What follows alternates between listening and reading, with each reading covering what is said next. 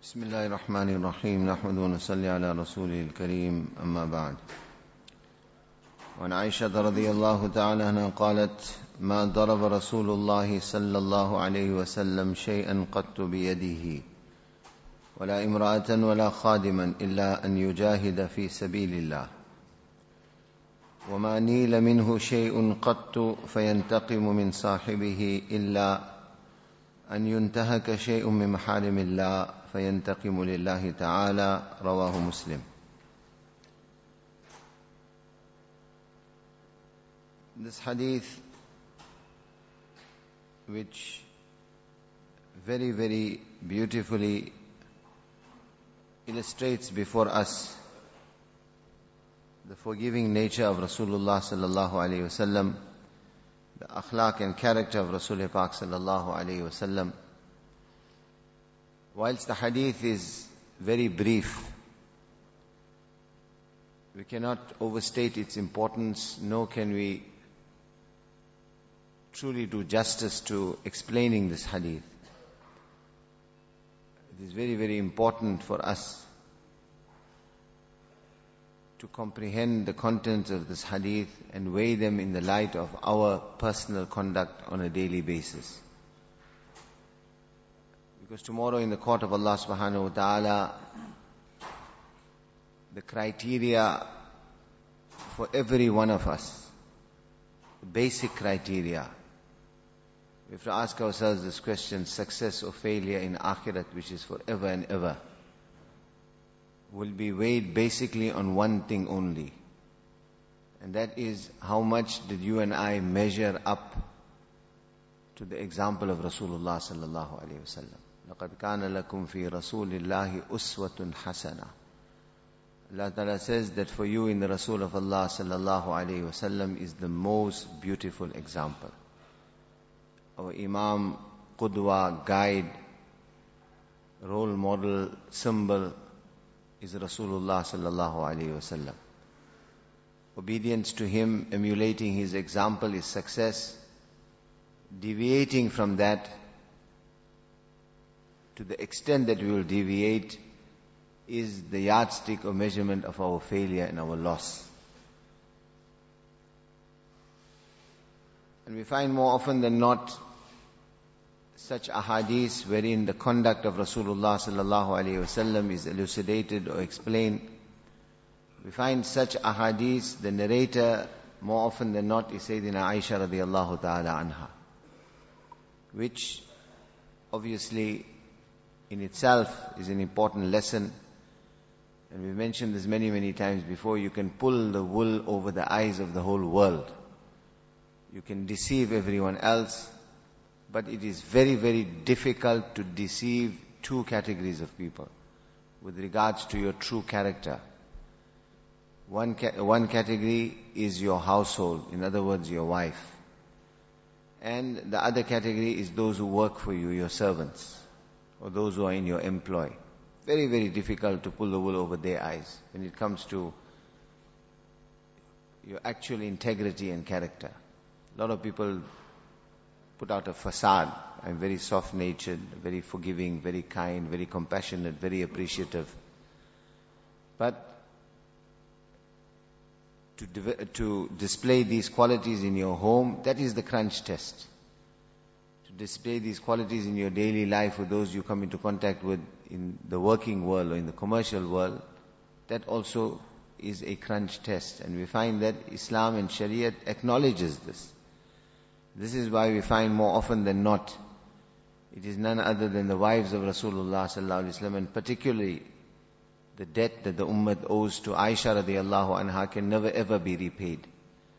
Amongst the women, in fact amongst Sahaba, she is the second most prolific narrator of hadith. 2,374 ahadith are narrated by Sayyidina Aisha radiyallahu ta'ala anha. So she opened up before us the domestic life of Rasulullah sallallahu alaihi wasallam. So as husbands, as fathers, we need to take such ahadith to heart. And if we are failing in this regard, then like very often we say it crudely, मैं तो आशिक रसूल कहना तो बिल्कुल आसान है. Very easy to say, I am आशिक रसूल. I love Rasulullah sallallahu alaihi wasallam. But like the poet says, تعصي الإله وأنت تظهر حبه هذا محال في القياس شنيع إن المحب لمن يحب مطيع. Crux of the poem or the saying, one or two lines I missed out, is that he says that the true lover is not the one who claims to love. The true lover is the one whom he loves, he emulates and obeys him. He follows his example. Then he is true in his declaration or his claim that I love Allah or I love Rasulullah sallallahu alayhi wasallam. In any case, coming back to this hadith, Aisha radiyallahu ta'ala anha says, ما ضرب رسول الله صلى الله عليه وسلم شيئا قط بيده ولا امرأة ولا خادما. To truly appreciate the translation of this, we have to understand this expression in the statement of Aisha radiyallahu anha, where she uses the word qattu. Now Arabic, this word qattu is a word which has or relays a negative meaning, but it not just relays a negative meaning, it relays a negative meaning with great emphasis. One is to say somebody didn't do something. You say so and so didn't do something. Then you say so and so never did something. And then like in English you say so and so never ever did something. And this is qattu. Never ever. Inconceivable, impossible. That is when you want to negate something to that level, then in the Arabic language you'll use this word qattu. Ma daraba. Ma is negative. In other words, he didn't do it. And then you add qattu, it means never ever.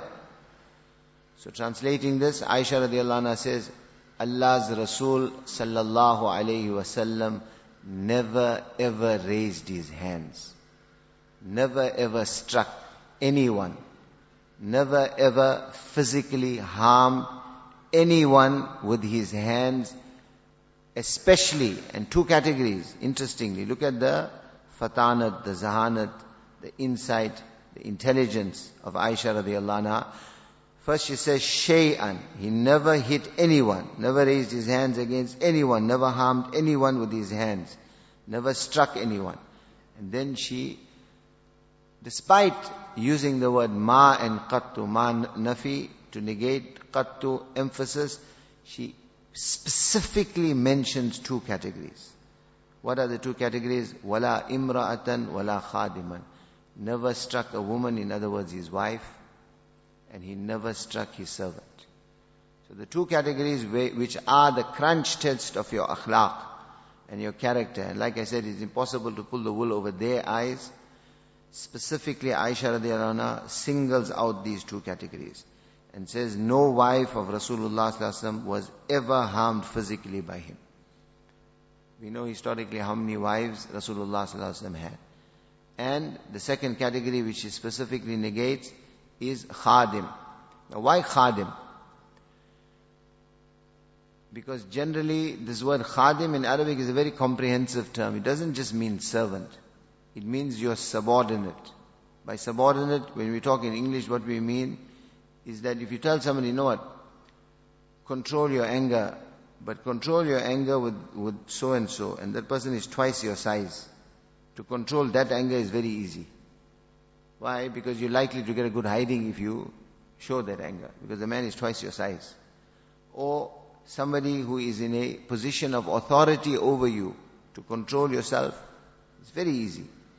But when the person who is the target of your anger or you are upset with is half your size, or is weaker than you, then tell this person to control your anger and don't give vent, don't open your mouth, don't show how upset you are. That is the real test. And this is what is meant by khadim, where the person on the receiving end was the weak person, was the subordinate. In this case, literal translation, servant or slave. Allah's Rasul sallallahu alaihi wasallam never ever raised hands. Obviously, look, like I said, the wisdom, the intelligence, the perception of Aisha. She mentions, after all this negative, she mentions one category where he did raise his hands. And so that no one raises any question after that is the statement correct, or is there empirical evidence to support the statement? She says, "Illa an yujahida fi sabilillah."